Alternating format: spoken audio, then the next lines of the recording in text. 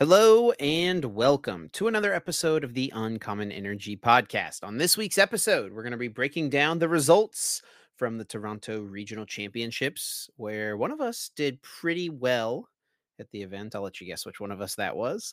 And then we're going to have, of course, everyone's favorite segment, Guess That Flavor Text. And we're closing out this week's episode by chatting about Paradox Rift, our early thoughts, some of the cards we're most excited to try, some old decks that we think have new life breathed into them, and also some existing decks that are already existing in our current meta that get a little bit better or maybe even get worse with the new set. We'll give all of our thoughts on kind of these early opinions and more on this week's episode. And then, of course, we're going to have our additional Patreon exclusive bonus episode. If you are not checking that out every week and you want to support us, we encourage you to do so. It's a great way to support us, but then also get a little bit of extra content from us over at the same time. So the place to do that is over at our Patreon, patreon.com/uncommon energy podcast. My name is Chip Ritchie, joined here as always by my friend and co-host Azul GG, coming off a top 4 finish in Toronto. Azul, how we doing, man?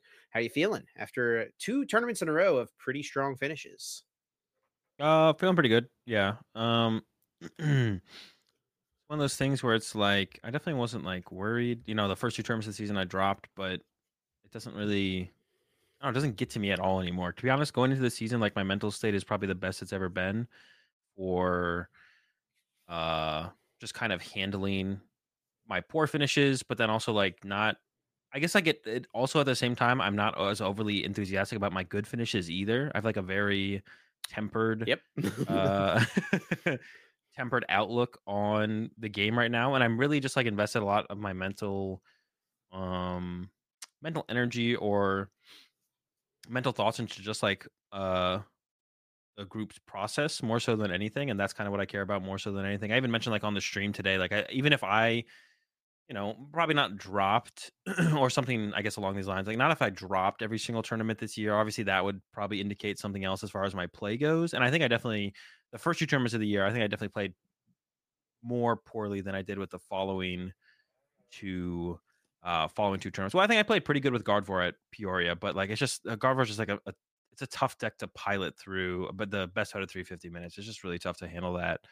I definitely played poorly at Pittsburgh. Definitely, I feel like I played better overall. But as long as like it feels like the team is doing well, the group is doing well, and our process is still working. That's what I'm kind of more invested in than anything. So even if I'm not top 18, if I'm still making day twos, 32s, 16s, but Caleb or Grant or even you when you play, which won't be very often this season, probably is at least doing well. That's kind of what I'm more invested in, I think, overall. So like if I'm dropping or making top 8 to me is kind of like yeah, I don't know. I feel like maybe at this point, maybe part of it all, I feel like I've almost done everything in the Pokemon TCG. I still want to win more, but I'm not overly enthusiastic about another top 8 to be honest. Like I feel so weird to say Come after there's on, a lot. bro. Yeah. You I went mean, 9-0 in day 1. that You was that went was kind of cool, I guess. But even then, 18-0 in your games as well. Is that right? Like, didn't drop a single yeah. game day 1. I don't know if that's ever been done before. I don't think it has. Yeah, I went 9-0 day 1. 18-0 in games. I mean, 9-0s don't happen that often. I doubt the 18-0 has ever happened before, but I don't know. Hedrick had a couple 9-0s last season. I don't know if Hedrick had Mhm. a 18-0 though. So yeah, I doubt that's ever happened before. Might be the only time it ever happens, to be honest. A little bit of an anomaly there for sure. But it's pretty cool. That's what Caleb was saying too. I wasn't like too hyped about going 9-0, and even though Caleb was trying to hype me up to try and go 9-0 day 1, I was like, I don't know, it doesn't really matter. Like my goal is to win the tournament, whether I go 6-1 and get top 8 or start 9-0 and get top 8. If I don't win, then like, to me in my head, I just feel like that's the only thing that really matters at the end of the day. But it was cool. Yeah, 9-0. And then once I like kind of realized I went 9-0 and I was like thinking back on my games, I was like, wait, I don't think I dropped a game. I remember like thinking about it the end of day 1. I was like, I don't think I dropped a game actually in day 1. And unless one of my opponents wants to correct me if I'm wrong, but I'm pretty sure I 2-0'd all my opponents in day 1. Um, and then You need to make a t-shirt to give all your opponents that says I got 2-0'd by Azul GG. But it's just yeah, because then the first round day 2 I got 2-0'd by Felipe, who I beat in round 9 the day before, which is I was like, yeah, I was like, I wasn't invincible. It was definitely a little bit of a reality check for the tournament. I was He like, what if I can't. just He went, does bleed. He is yeah. mortal. I went 0-2 to start day two, but back and forth a little bit in day two, winning and losing some, and then making it pretty comfortably into top 8 though at the end of it all. Yeah. Yeah, definitely. Yeah, and as for me, I also played in Toronto, had a good time, and I was feeling really good. I started 5-1. I started 3 Yeah. and 0, and then I played on stream. Um, which I just have a really bad track record on stream. Like even back to the grassroots days, whenever I played on streams in the grassroots tournaments, I feel like I always remember losing. So I don't know what it is. It's just You I get don't the know. stream Maybe nerves I'm just shit. a fraud, man. I don't know. I just can't get the dub when the Can't camera's cut it on on. stream. I know. I don't know that I played the best in my stream game, to be honest. I haven't gone back and watched it yet. I definitely will do that though. Um, Kyle Sablehouse, who commentated it, talked to me a little bit about it afterwards, and we were talking about some of the potential options that I could have done in game two compared to what I did, and he's probably right. So I'm just gonna go back and watch it and see how I feel about it. But yeah, What I was started the 5 and what's up? what was the matchup? It was Zard Mirror. Oh, okay. But in game two, I did choose to go first because that was at the Mm. point in the day that we were still kind of. This was kind of a funny thing.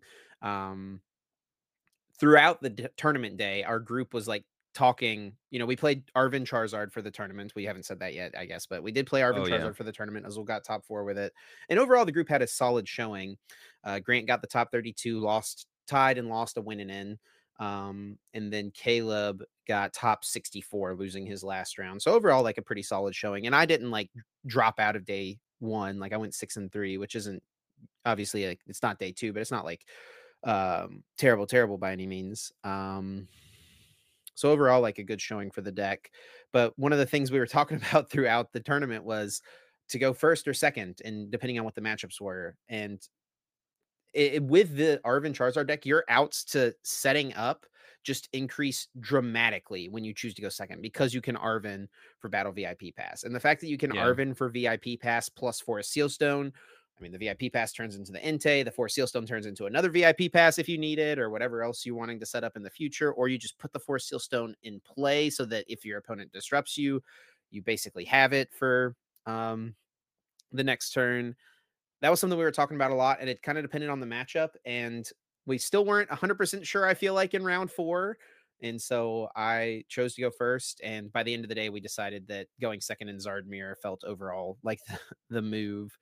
So looking back, maybe that would have helped me out a little bit. But that was kind of a fun between every single round. It was like we were regrouping, saying like, okay, I went first. This felt like this happened. And I went second. This felt like this happened, trying to figure it Yeah. out on the fly.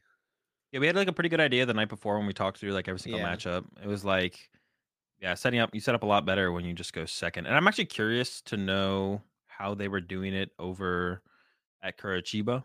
For all the players over there who played the Arvinzard list, or even how other players have been playing it, like the group, Saj, Smart, I think like Cal Connor and them all played it at Peoria. If they were choosing how often they were choosing to go second or not, but it definitely is one of those things that I've been talking about a lot more recently about like the idea of going second. And I think a lot of people just like, I don't even know, like just the idea of going second is just so foreign in general. Cause generally it is worse, but I think there's a lot more matchup. Like I was surprised to see Like a Demi. setup based deck like Charizard, where like in Yeah, your good matchups, if you just set up, you you win. should win.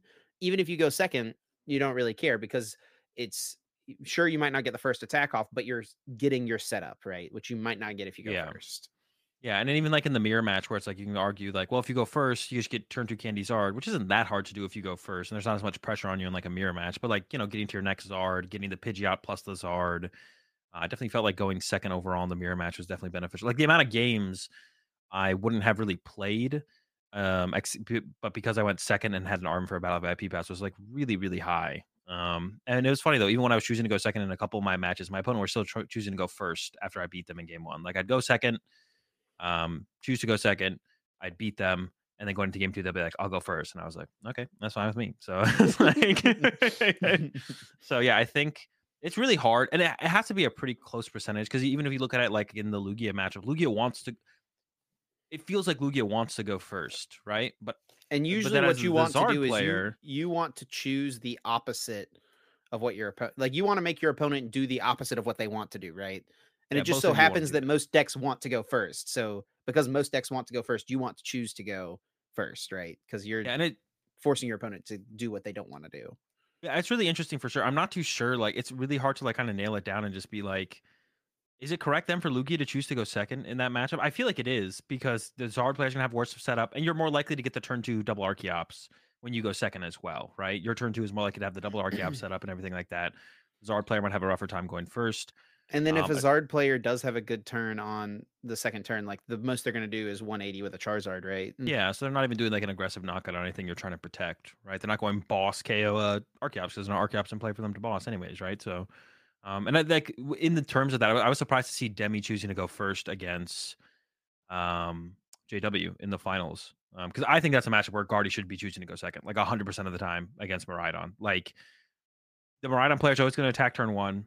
You're usually not doing anything until turn three as the Gardevoir player, which is fine. So you may as well just like, if the Miraidon player is always going to get the first prize card, let them get the first prize card after you've got to play a draw supporter to help yourself potentially set up more, right? And it's like the trade off of like, well, maybe if you go second as Guardy, if you don't get the Iono, maybe you still get double VIP pass, and at that point you're still set up and good to go, right? Mhm.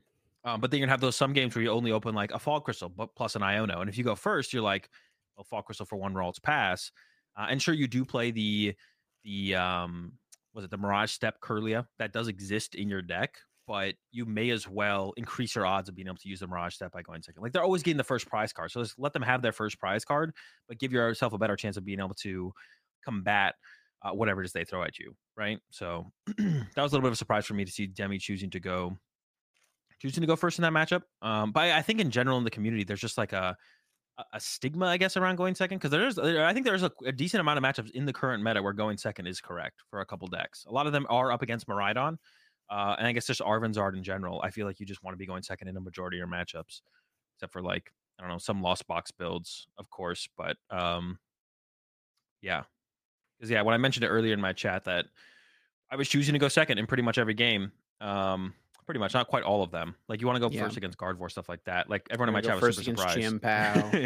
Yeah, and I think that actually is one of the things that led me to go 18-0 on day one. Is I lost a lot of coin flips, but it just led to my opponent choosing to go first. And then because of that, because I lost the coin flip and didn't choose to go second myself, that means I won game one, and then my opponent chose to go first again because Yeah. they didn't know I wanted to go second, so it didn't even stop to think about it. Now, if I won the coin flip and I was like, okay, I'll go second, they'd be like, okay, what's going on here? He just chose to go second, right? But because they won the coin flip and we're like, I'll go first, then I beat them game one, and they're like, okay, I'll go first again. I'm like, okay, that's fine with me. And now they just don't know my secret. Like they never picked up on it.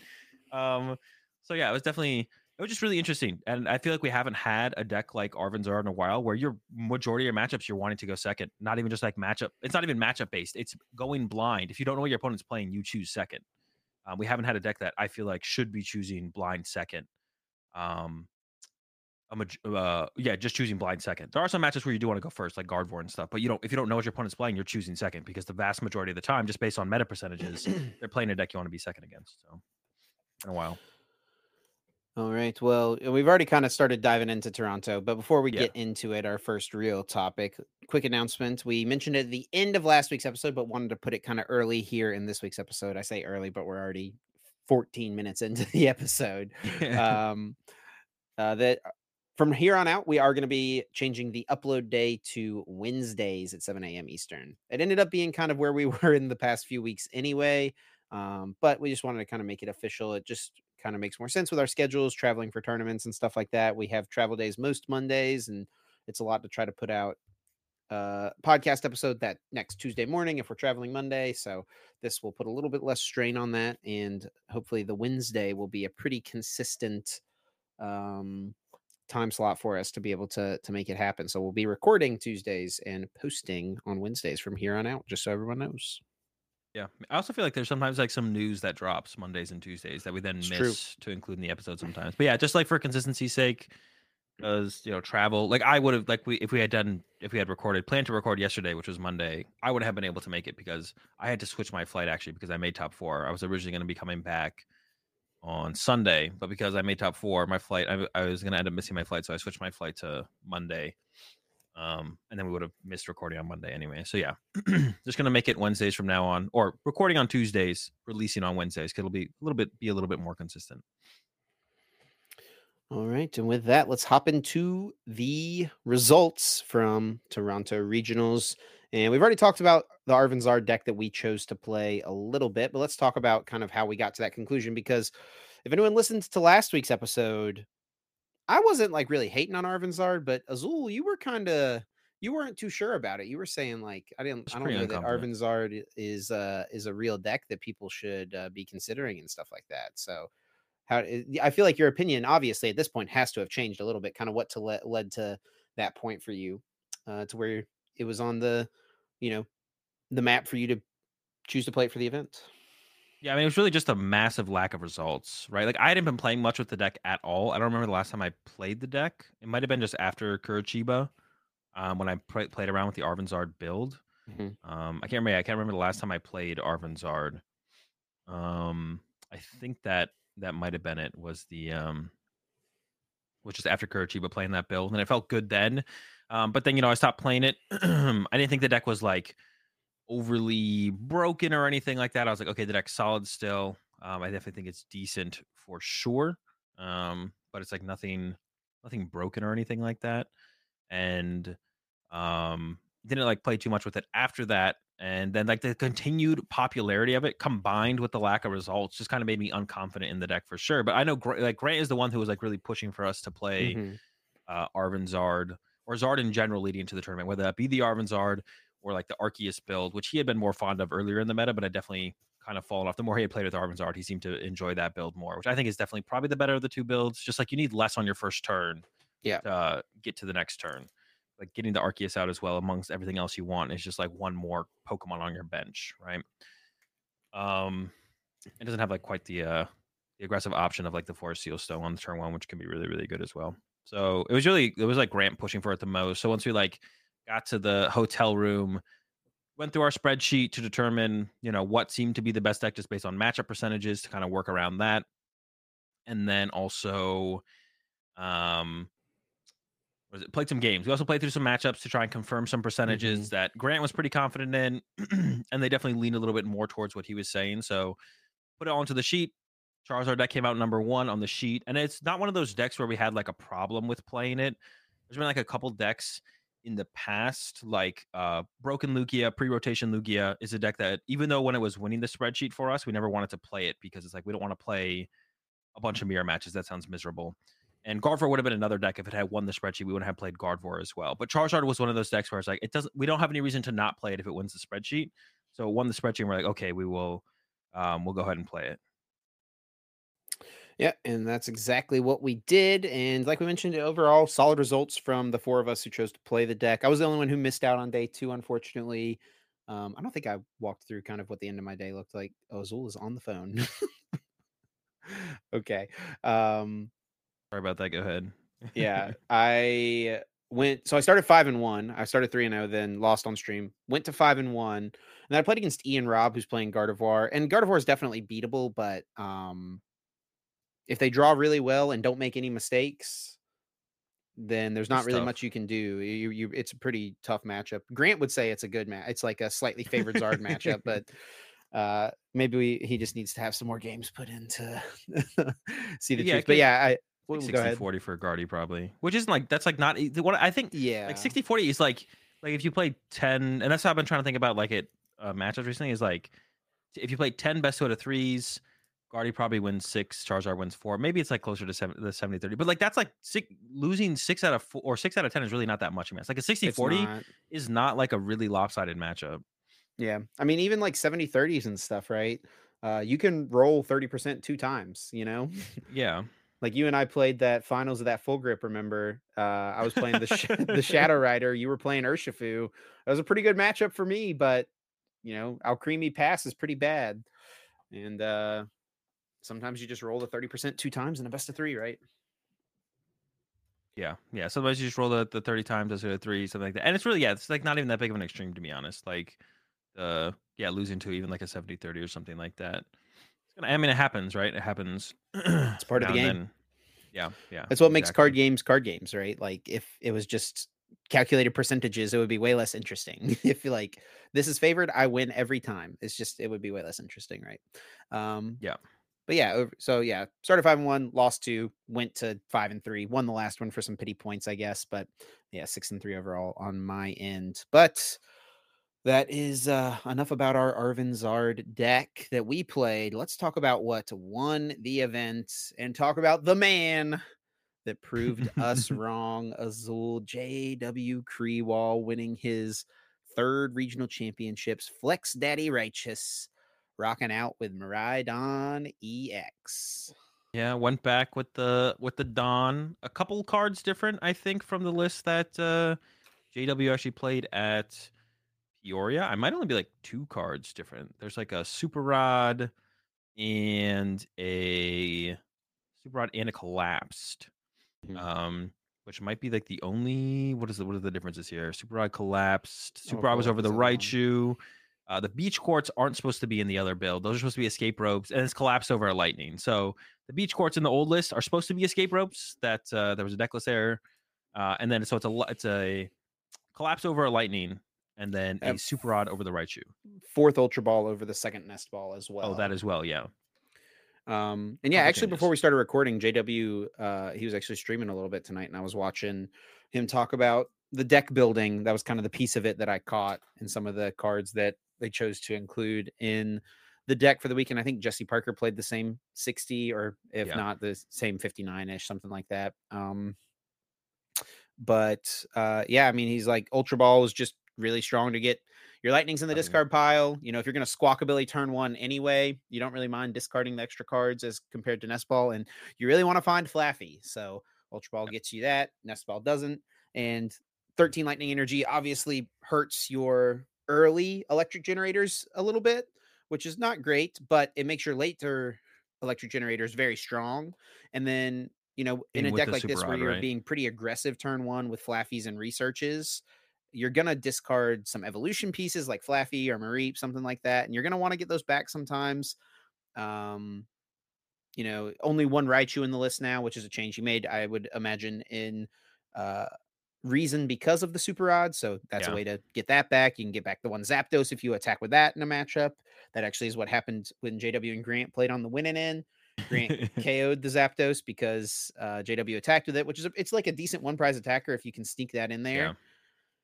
Yeah. Grant KO'd it and filled his bench because he was like, all right, now my Entei can't get KO'd. And then JW played Super Rod to get back to Zapdos, and Grant was not pumped. Yeah. It's definitely a funny interaction.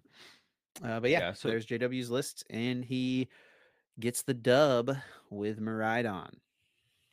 yeah, basically the same stuff. Also, the collapse is really good against like lost box It decks as is, yeah. well, because you can like clean up something that was hit with a Sableye or a Cram or a Greninja play happened. Yeah, so it's like really good against like lost zone decks to be able to clean up your bench a little bit and do away with some of those bigger liabilities And that off was your bench something sometime. he mentioned specifically with the decision to play the collapse was like if you look at Jesse Parker's final game against Estrada back in Pittsburgh, I mean Jesse was one turn away from winning. Was it both of the games? At least one of the games. He was one turn One of away. them, yeah, Yeah. at least one. And it was like if he just had collapsed to clean up that board, collapsed or penny, something like that, just some way to clean up Yeah, the board, he wins the game like guaranteed, right?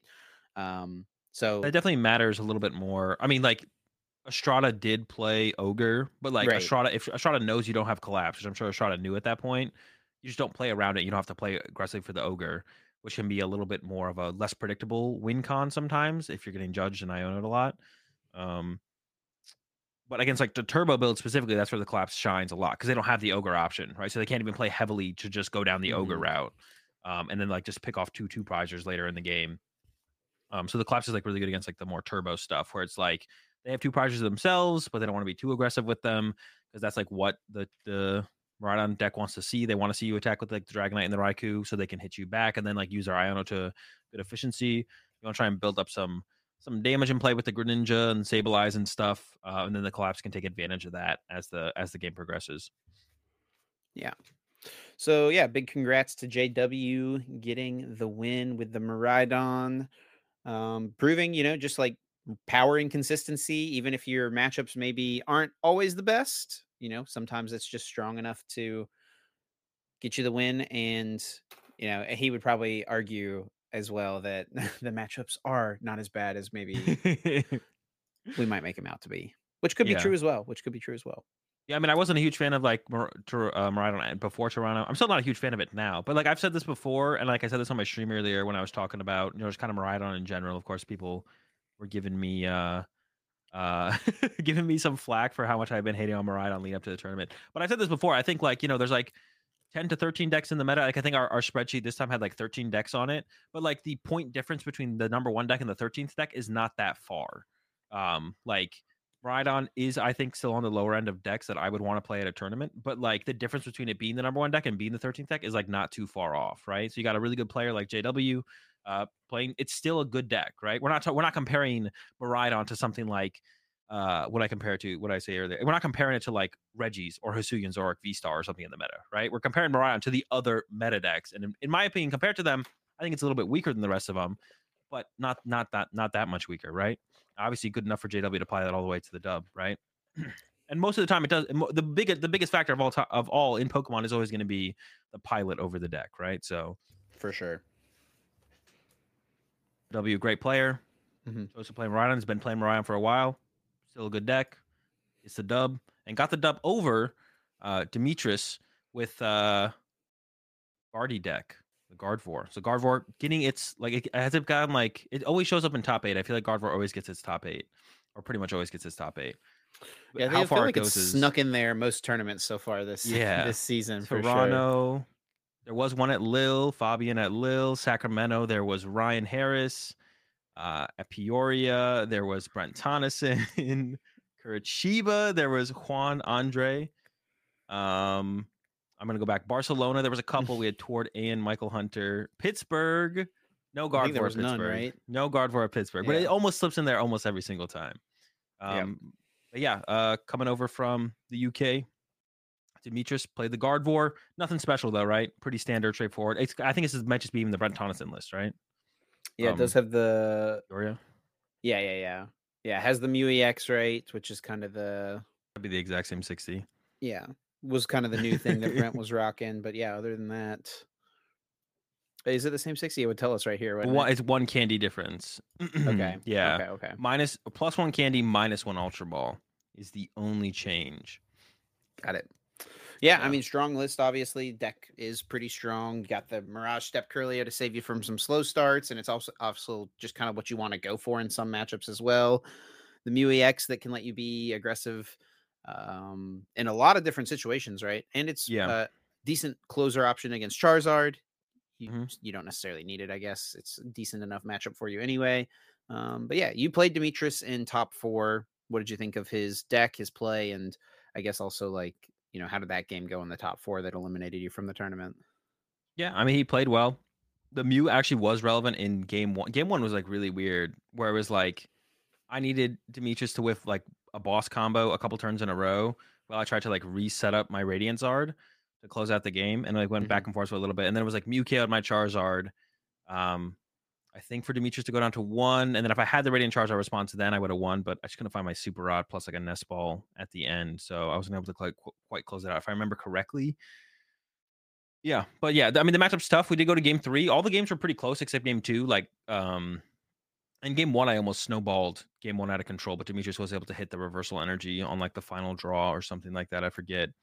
But game 2, I like drew 3 prize cards before Demetrius had drawn a prize card. So Demetrius scooped pretty quickly in game 2 because I was just like a boss KO on Guard EX plus KO the active away from winning. So, and then game 3 kind of went like game 1, found the reversals. It still got pretty close at the end in game 1. Game 1 was a little bit weird back and forth. I thought you were gonna snowball game 3 because your start was really good, but you started Radiant Charizard. Yeah, I started Radiant Charizard. Also, my lone Charmander got KO'd too. I had a situation where it was like, if Demetrius gets the Candy Guardy Cresselia, he can KO my lone Charmander. So I could have used my Forest Seal Stone to get another Battle VIP pass to get another Charmander, maybe a second Pidgey as well. But then my hand is dead. So I was like, I'm just gonna wait. I'm gonna go pass. Hope the Candy Guardy doesn't happen without the Cresselia. And he did find that combo, but it made it a little bit awkward for him. Couldn't use reversals from there on out because took another KO on which I think that was actually a mistake from Demetrius. Demetrius actually KO'd my Radiant Zard on the following turn. So went Cresselia KO my lone Charmander into KO my Radiant Charizard. I think Demetrius could have just used Cresselia again to set up some damage on the bench. Couldn't have quite gotten a knockout, but could have put something a little bit closer range, or just like punched my active for 110 with the Cresselia. But KO my Radiant Shard gave me a lot of options on my next turn, and then it got pretty close from there actually, which was interesting. Yeah, it was definitely an interesting. The game 3 was interesting because it's like I opened really slow. My lone Charmander got KO'd, but then it didn't like put Demetrius in like a commanding lead at that point. There was still like definitely potential for me to make a comeback, and it Yeah. almost happened, but not quite. Um, it definitely can be a tough matchup. Except the Gardevoir has just so much time. Like the Charizard player can draw the first 2 prize cards before Guardy does anything, and even then, at that point, the Guardy is still like favored to win the prize trade if they draw decently from there. And then, of course, we've got you in the top 4. We've got Christian Moreno with the Lugia. We've got Hermione with the Gudra. Back to back top 8s for Hermione. Got it Yep. done in Lille. Came over to Toronto. Got the top 8 there. That's pretty cool, pretty impressive. We got a pair of Chiampao here, Jake Riggs and Grant Shin with Chiampao. Grant Shin been on a tear with that deck. It's been, what, top 8, top 16, top 8, 3 tournaments in Yep. a row for him. It's So that's pretty pretty cool. good. And then Dylan Gunn closes out Top Cut with the Lost Box. So decent bit of variety in Top Cut. Yeah, only one deck doubled up, being the Chiampao. Other than that, a lot of variety, which is pretty interesting. But I think Gudra is probably the big standout here, right? Yeah, I think definitely. I mean, one thing we could talk about is like, I don't know actually how many. There was not a colorless Lugia in top 32. They were all single strikes. All single strike Lugias in top 32. In fact, the highest placing colorless Lugia was 60th from Christopher. And the other ones under that, I don't even know. Yeah, even more of them were single strike past that as well. Yeah, that is Um, interesting. yeah, so colorless had a really bad day. Had a really bad time. Well, it I don't feels like a lot know. of people switched over back Yeah, to the single strike Lugia, maybe anticipating Lost Box to be a bit more popular, right? yeah. And I mean, colorless is pretty good against. I don't know. Both of them are just pretty good against Lost Box, right? I don't even know if one is necessarily better than the other, so maybe I that's think not even the single reason. I think single strike is better against Lost Box, but like they're both good, I would say for sure. Yeah, We had a lot of very good players choosing to play single strike too, right? If you look at the for players sure. who chose to play the single strike, the Christian Moreno, Gabriel Smart, Calvin Connor, Reagan Retzloff. You go a little bit further down, the next two Lugias were Rahul and Sam Chen, right? Like the definitely the players who were choosing to play Lugia single strike were definitely of a pretty high quality for sure. Um, and then there was a little bit of hate towards Lugia as well. The Gudras is pretty good against colorless Lugia, not as good as against single strike Lugia, especially if they were playing the Urshifu, like Christian and Reagan were. Not everyone was playing the single strike Urshifu though. And then also there was some Arceus decks with Duraludon. Christian Labella got ninth with Arceus Duraludon. So there's also some more hate in general towards Lugia, but more specifically, I guess it hits the colorless Lugia a little bit harder than it hits the single strike Lugias that have the Urshifu, right? Yeah. Probably another reason too. I don't think it would have been unreasonable, and this is probably what people were expecting. It would have been for Charizard to go down and play a little bit, and that's single strike Lugia's worst matchup, right? And even if Charizard Yeah, didn't go down and play, like you talked about last week, it was not having the results, right? There wasn't converting super successful well for into them. day Yeah, 2. There was no top 8s, right? So it's like if you just start pretty well, maybe you're not gonna hit too many Charizards, and so that's kind of maybe the dice roll decision from many of the players who chose to roll with the single strike Lugia, which you hit a few, I think, in your run, right? I think all of yeah, us hit a hit at lot. least a couple single Hit strike three, Lugia.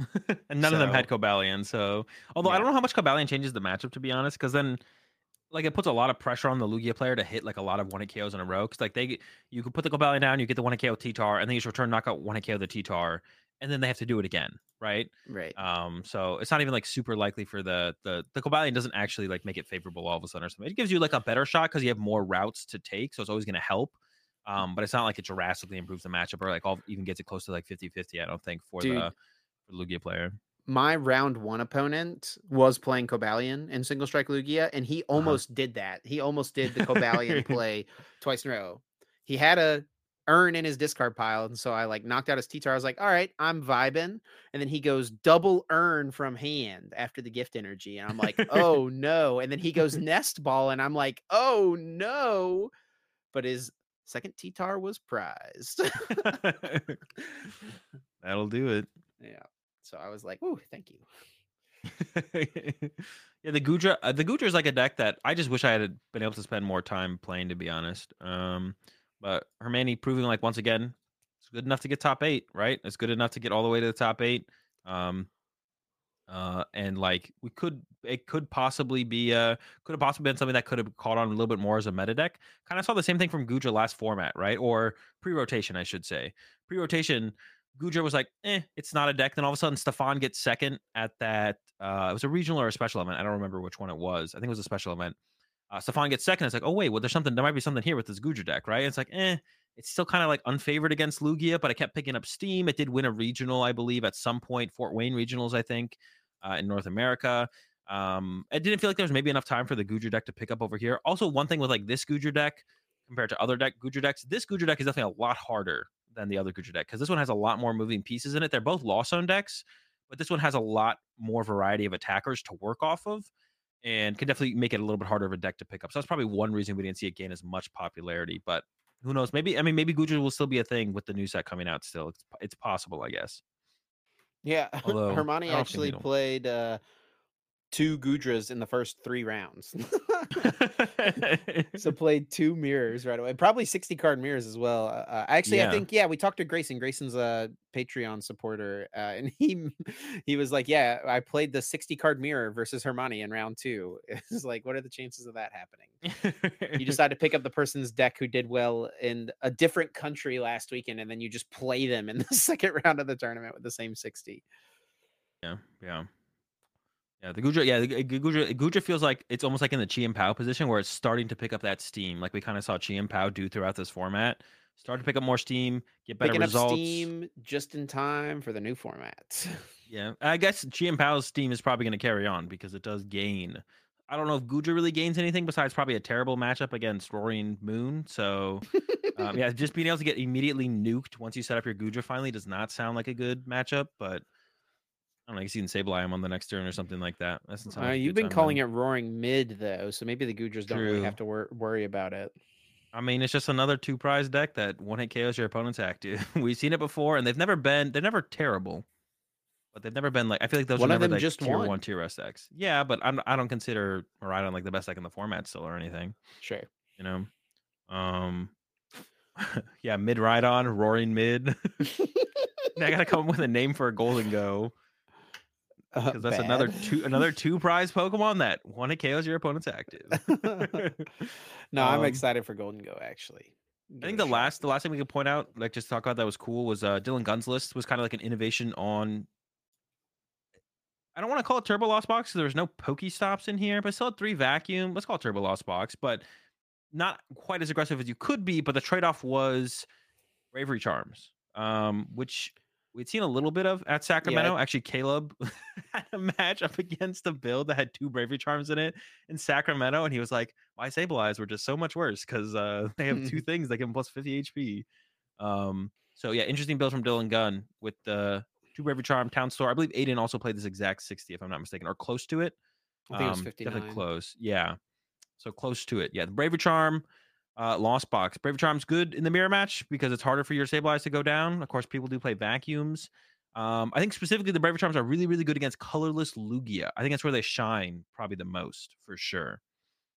Is in that matchup. Why is that? Well, Lugia can't KO Raikou, Radiant Oh, Zard can't sure. KO Dragonite V, and if they want to go into the Weird Ear, they need that much more energy. Oh no, you Yeah, have yeah, Spirit yeah. Tomb, so Spirit Tomb stops the Weird Ear, and then you Bravery Charm your Dragonite, and then Mew can't KO it, and Yep. Radiant Zard can't KO it. So that's Yep. like where it shines is in the colorless Lugia matchup. And then, like I said, in the mirror match, your stuff having more HP is great. They have Vacuum, so it's like how much value can you get out of them? Who knows? You kind of force them to keep their vacuums hanging around though, which is Yeah, also yeah. good because it lets them be less aggressive towards their own Sableye, which is usually in the mirror match what you want to be doing is be aggressive to Sableye. Yeah, and then like theoretically against Charizard, they can be okay if the Charizard player doesn't play too many Lost Vacuums. So, like when I went up against Dylan, I wasn't really worried about the Bravery Charms because we played the 2 Lost Vacuum in the list, so I was pretty confident against the Bravery Charms. Once I knew that Dylan played them, I was like, they shouldn't be a big deal. But if they don't, if the Charizard player doesn't play the Vacuum, then the Dragonite living another turn through a Bravery Charm is like a pretty big deal because then you can take that first prize card with like a cram. They respond, they go Charizard, Puncher, KO your Cram, then you can go Dragonite Bravery Charm, and even with Choice Belt, the Charizard won't KO the Dragonite. You can punch that Charizard, and then if you're draw fortunately enough, next turn you can go boss up the Pidgeot and then punch that for 250 as well before your Dragonite goes down. You can try and like clean up with Sableye or something like that. So Yeah. that's like another cool combo. Another cool combo with the Bravery Charm. Yeah, something cool is Zard as well. You can do it's harder to do against Lost Box, but against like Miraidon with their Bravery Charms is you can hit something for not enough damage to knock it out, Yeah. and then Lost Vacuum it later. So that's something that can come up too. It's risky, like I said, against this though, because like 4 switch carts, that damage may not Yeah. stick around for you to utilize later. Yeah, the Miraidon decks play like 1 to 2 switch cards usually. I had that and like, happen yeah, in one of my games where I hit one and they were down a switch cart. So I was like, okay, I'm gonna just hit. It was my best play probably that turn anyway, even if they did get the switch cart, but they didn't get it, and so boop, got the extra prize. yeah. And the main reason that's because you can kind of bench lock them out of Raichu that turn. Yeah, Is yeah, like yeah, the yeah. main thing that can come up is you bench lock them or their bench is full, you punch their active Raichu that has a Bravery Charm, then they go, okay, maybe they attack with it again. And then you go vacuum it away and then boss up another 2 prize and take 4 prize cards in a turn or something like that, which can be cool. Well, But let's yeah, go ahead. recap. Yeah, let's recap our predictions. So we did make a few different predictions as we usually do for these tournaments in our episode last week. The first one was over under 1.5 Spiritomb in top 8. That's where we set the line 1.5. I took the over, Azul took the under, and it turns out the over was just barely enough as there were 2 Yeah. decks with Spiritomb in them in Top Cut. Hermione and Dylan Gunn with the Spiritombs. One thing we can mention before we do the next one is, which is like, kind of crazy. Like Canada overall has been on like a tear recently, just winning majors. But we go to their first major of the year, 0 in top 8, and 2 Europeans in top 8 instead, which is Yeah. it's just funny. I'm sure Canada's gonna come back stronger than ever now that I made that comment. I mean, Labella was really close. He bubbled.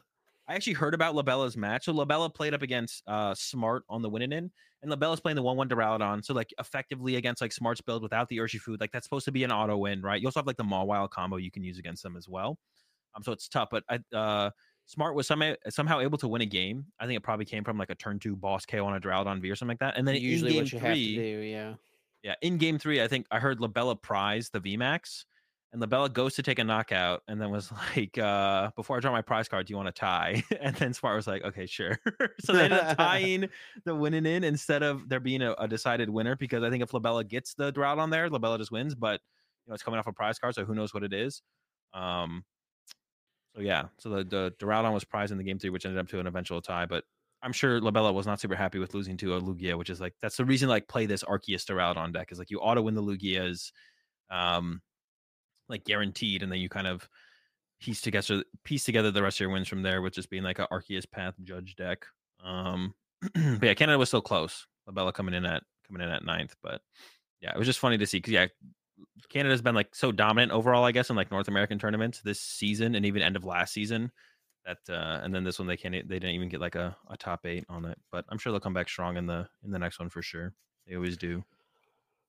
Our next prediction was highest placing Charizard.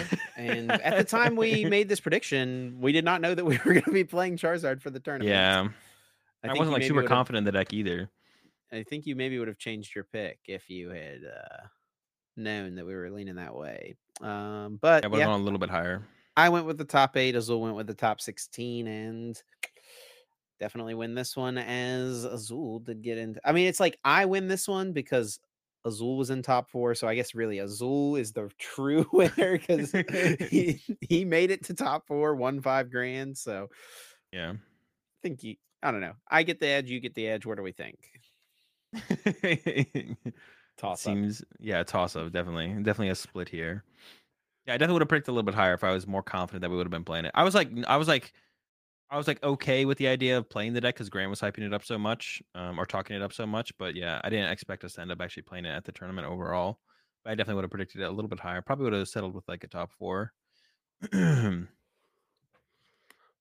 then our final prediction, as we kind of hinted at it a moment ago, was will a Canadian win the tournament? Well, if there was none in top 8, no Canadians could win. And not possible. That's what I picked. Azul said the Canadian would win the event. So, I mean, Azul, that's like a clean 3-0 sweep for me with the predictions this Yeah. week. Well, you picked top 8, not top 4. So Okay. in that situation, there was no points for either person. You were just closer, but closer is not a dub. And yeah, this is like the this is I mean, if 50%, I think 50%, I was actually curious about this because I was like, how many Canadian players are there? I think it was 50% of the players at the tournament were Canadian. Because like we looked it up on the RK9 pairings and we went like bracket CA bracket and it was like 700 or something. There was like 1,500 players.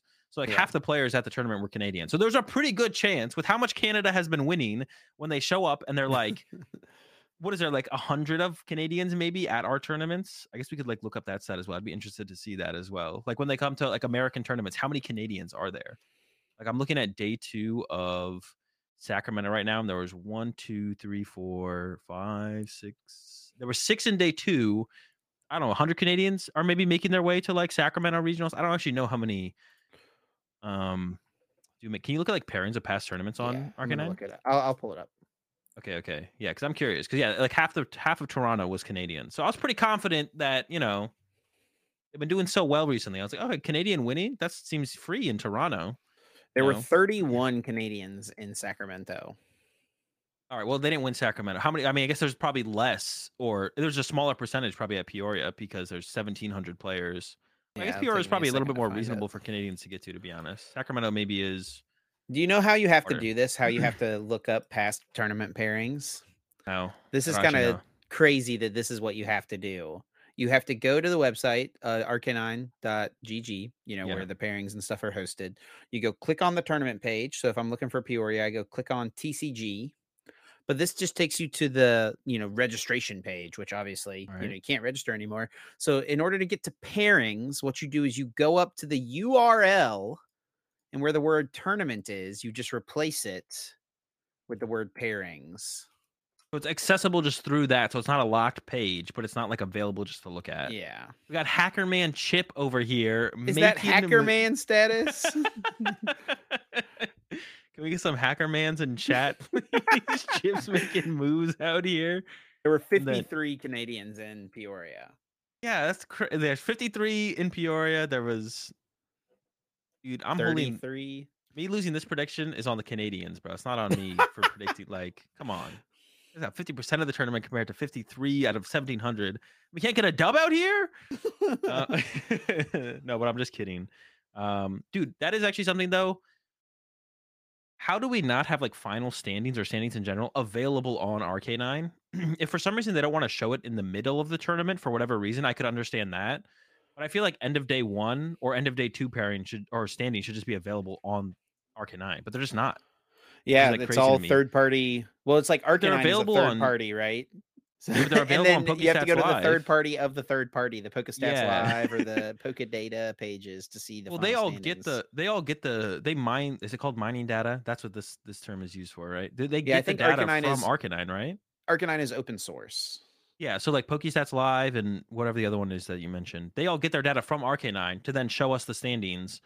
I don't understand how they're not just on Arcanine. Also, I'm just gonna put this out there. I think I mentioned it before, but dude, being able to like report our games on our phones would be so nice. And someone did bring it up. It's like, well, I don't have a phone. Well, we talked about this before. Someone was like, I don't have a phone, so that wouldn't work. But you could just, for people who don't have phones or don't have service, you could just call for a judge, and they should be able to do it on their phone, right?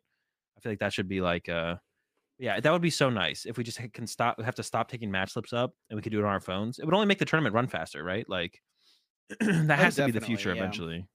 We Yeah. got to get there Hopefully we get eventually. to that point. Yeah. And it's just like it's one of those things where it's like the system we have works, right? It does work. It is slower though, and it could be improved Yeah. upon. But if it works, it's like just not going to be on the high priority list of things to update and change, right? Which I feel like that would have to increase round to round turnover rate by a decent amount, though. Being able to report probably, on yeah, phone, for right? Like I sure. have to I mean, because imagine. the way it works now is you have to walk your slip up, hand it to a person, they take it, hand it to a person back in the hive, and that person has to scan the results manually into the system. Like Yeah. I that's mean, tedious. I guess at the end of a round, like they're pretty fast about. Like the judges usually are going to collect the slips for the in time rounds or in And turns then you need rounds. less But people working in the hive. That's more people that could be judging out in the floor as well. yeah, That's true. Or just doing anything else to help to make the tournament run smoother, right? Yeah, Whatever it could yeah. be. Like if you're gonna have that much staff still on hand, like they could just be doing something else to make the tournament run smoother. So yeah, hopefully, I mean, I think it would be like I hear like already at other card games already do it on the phone. So I think it would be like at least by next season, I Well, would hope that's something we get. the ones that do it on the phone are the Uh, ones that like have started in the last 5 years, yeah, It was but just like still, it's just yeah, there's not like a great excuse, but I'm just trying to provide perspective as to yeah, what, they're in like my when opinion, they would be the build reason their most likely why. yeah when they're building their software from the ground up. That's something you may as well include Yeah, yeah. in your software. But like yeah, I feel like that's just something like we should have on RK9 by next season. Like it just feels like it's 2024 or it'll be 2025 by next season. So or next season will be 2025. So A quarter of a way through the century, bro. We're getting old, huh? yeah, it is quite. It's been quite a We long both time turn now. 30 next year as well. Yeah, that is something. I don't really think about it too much though. I mean, people put a lot of emphasis on that coming of age date, but I don't know. It's just another year to me. Just another year. Just another year. Well, let's get into guess that flavor text. But before we do that, we of course have to take a moment to thank our fantastic sponsor, Dragon Shield, for supporting the Uncommon Energy podcast. Of course, Dragon Shield makes some of the best card gaming and tabletop gaming products out there.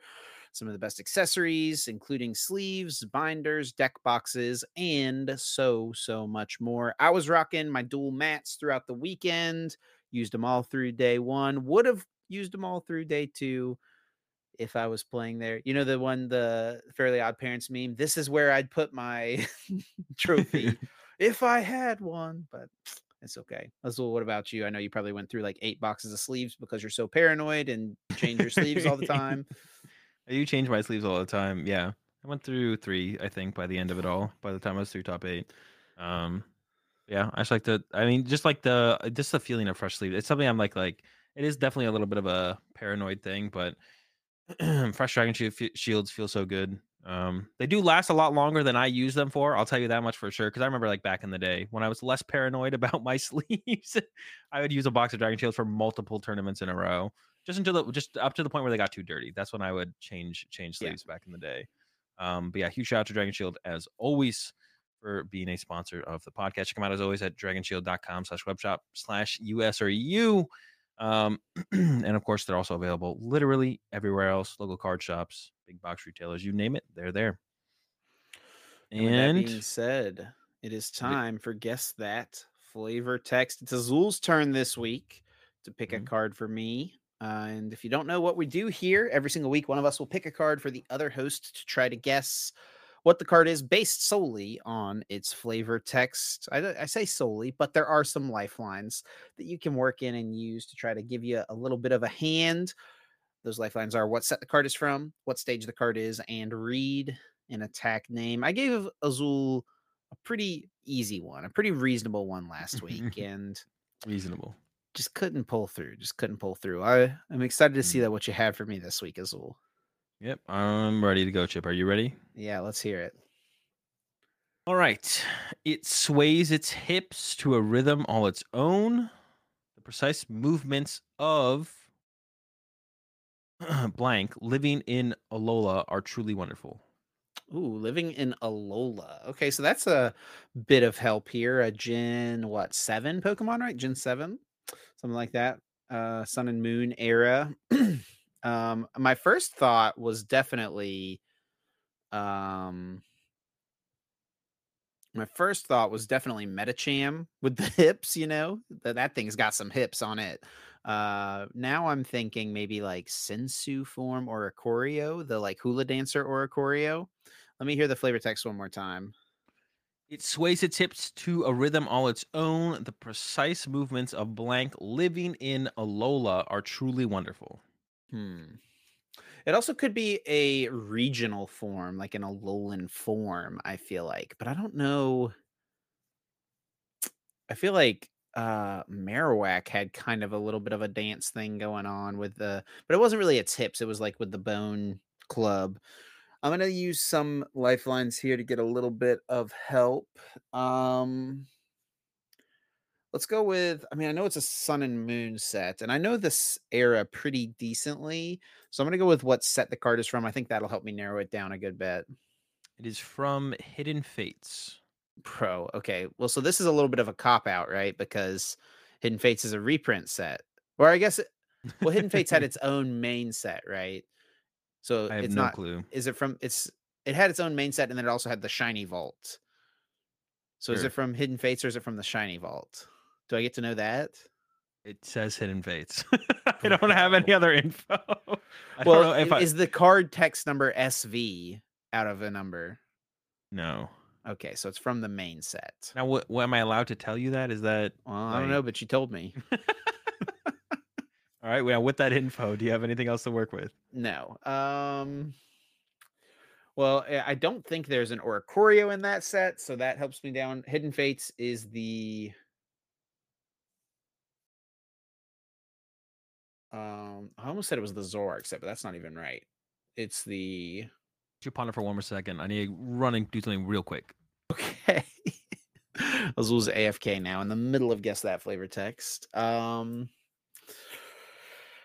So I was thinking Zoroark, but that's Shining Fates, not Hidden Fates.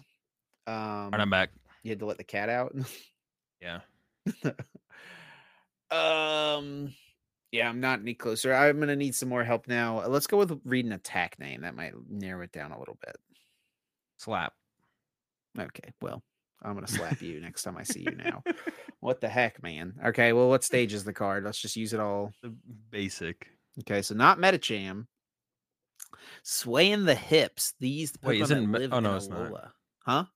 I was about to, but yeah, never mind, never mind. For some What's reason, I that? thought Metacham was a basic, but it's not. It had Oh, evolved from what Meditite. Meditite, yeah. I always like confused Metacham as like one of the Hitmonlee, Hitmonchan mons.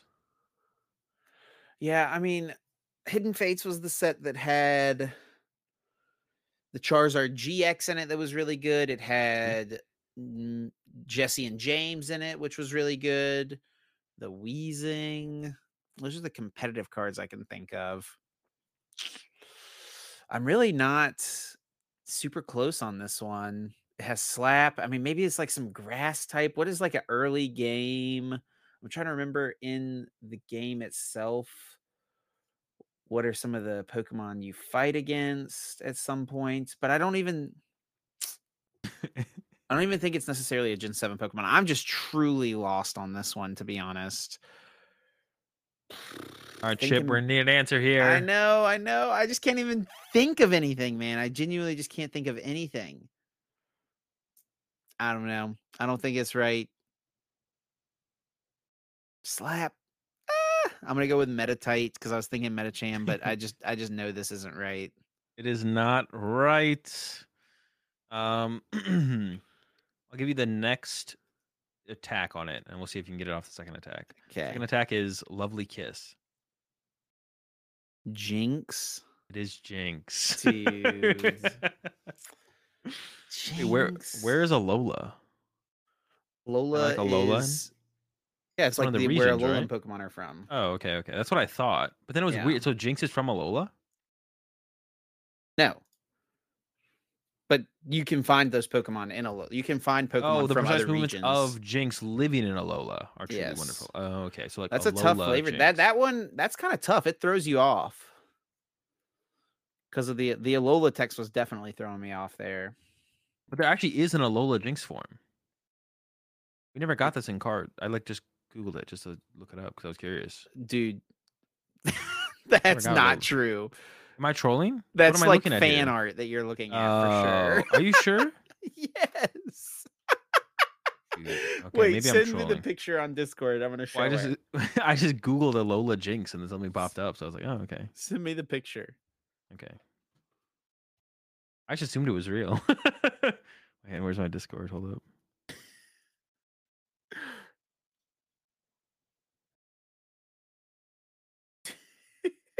It looks real.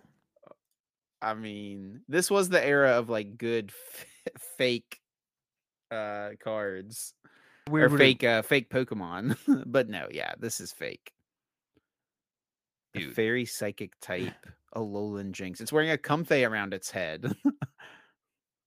That's just like a flower circle thing. A I mean, lay. I would not have known the difference. I would have not known this was not Dude, the real. way you were so confident. Oh yeah, Alola Jinx, that's a thing that exists. Well, that's why I was so confused because like I saw that I was like Alola. I was like, wait, but it's not an Alolan form Jinx. I was like, and then I googled Alola Jinx and something came up. I was like, oh, what the So heck? you This have exists? to have seen the Alolan form Jinx to think that it existed before. So Azul, we know now, has been looking at some Jinx fan art, dude. No, I Okay. literally Well, I looked it up. okay. Hey, listen, listen. I looked it up I'm right not now gonna after I read the judge. flavor I'm not text. gonna judge. We can move on. All right, we'll move. All right. Yeah, we got Paradox Rift. I kind of took a look at the new cards today and like started putting together some lists On for your stream, stuff. right?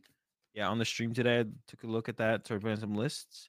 Also, I've been streaming on YouTube and Twitch at the same time now recently, which it's been good actually. I've been actually really enjoying it. I'm actually gonna maybe start trying to stream on TikTok as well at the same time. But not sure about that one yet. I have access to it now, so I'm probably gonna try and do that as well, which will be interesting. But Yeah. yeah, put together some lists, and I don't know. There's definitely a lot there to look at and like work around with for sure. So I guess we can start with like the main decks here that are really coming out of the set, which is Yeah, Roaring Moon, yeah, Iron we've Valen, got this and broken up in kind of three categories, right? yeah, We've got new decks, so brand new archetypes from this set.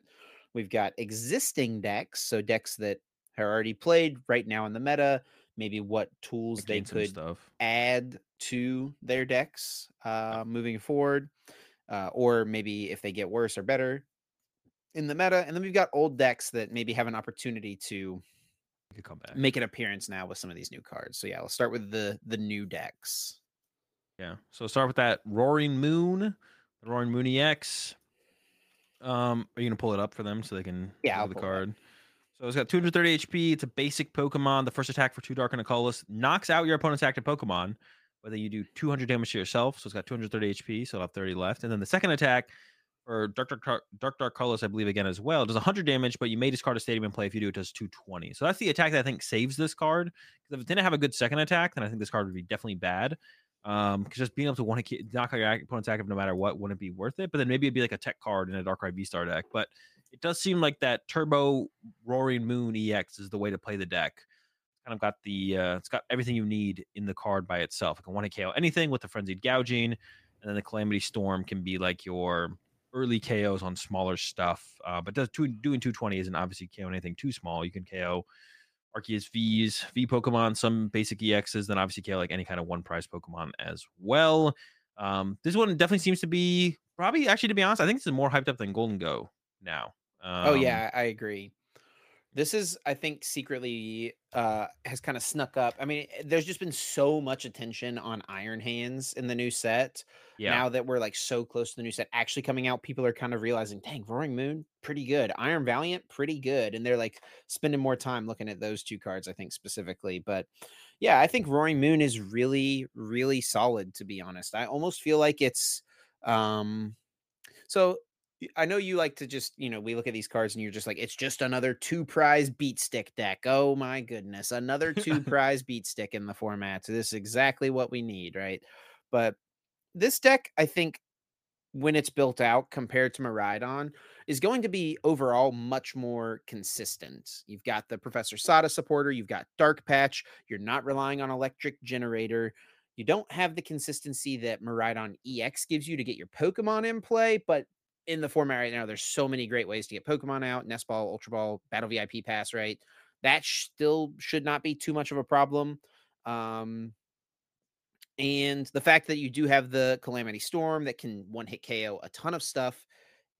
And then, of course, Frenzy Gouging, one hit KO, everything. I think that this is a deck that's going to be more consistent than something like Miraidon, but you're going to have less options than something like Miraidon does, yeah. right? Miraidon, you have more play with, using your Raikou. You get a little extra card draw there too.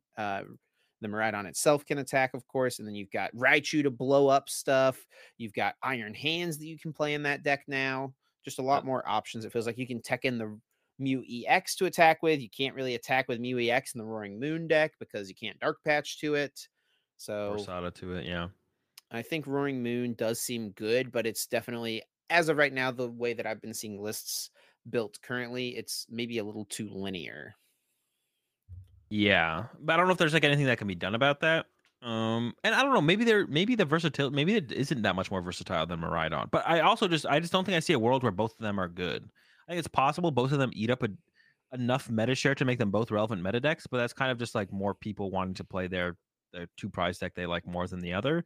I just don't see a world unless weakness becomes like a really big thing, but like there's not that much fighting stuff or grass stuff, so that shouldn't push one out of the meta over the other. I feel like there's no reason for Roaring Moon and Miraidon to like coexist in a meta. So they're both just a two prize Sure. Pokemon that early Calamity Storm, early Raikou or Miraidon attack, Frenzy Gouging, or the Raichu to take a bigger one hit KO. And I feel like Roaring Moon does both of those things. Maybe not the initial attack. Like Raikou's like a pretty good at getting a turn one attack off, right? Roaring Moon might struggle a little bit more to get like that turn one Calamity Storm than you would with a Miraidon deck getting the turn one Raikou attack, right? But Calamity Storm is definitely hitting harder, right? So you can get through more things that the Raikou maybe couldn't get through.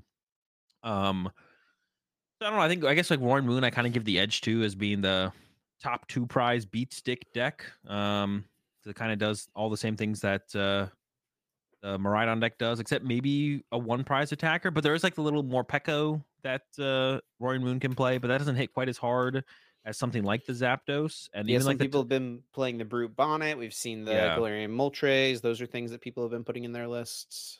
And there's no real type advantage to being dark right now, I don't think. I mean, when you have Frenzy Gouging, I guess you don't really need type advantage. But it'd be nice to not like almost KO yourself to get a KO on something for dark type. I guess Guard EX is like the only thing, right? Yeah, But like, Mew.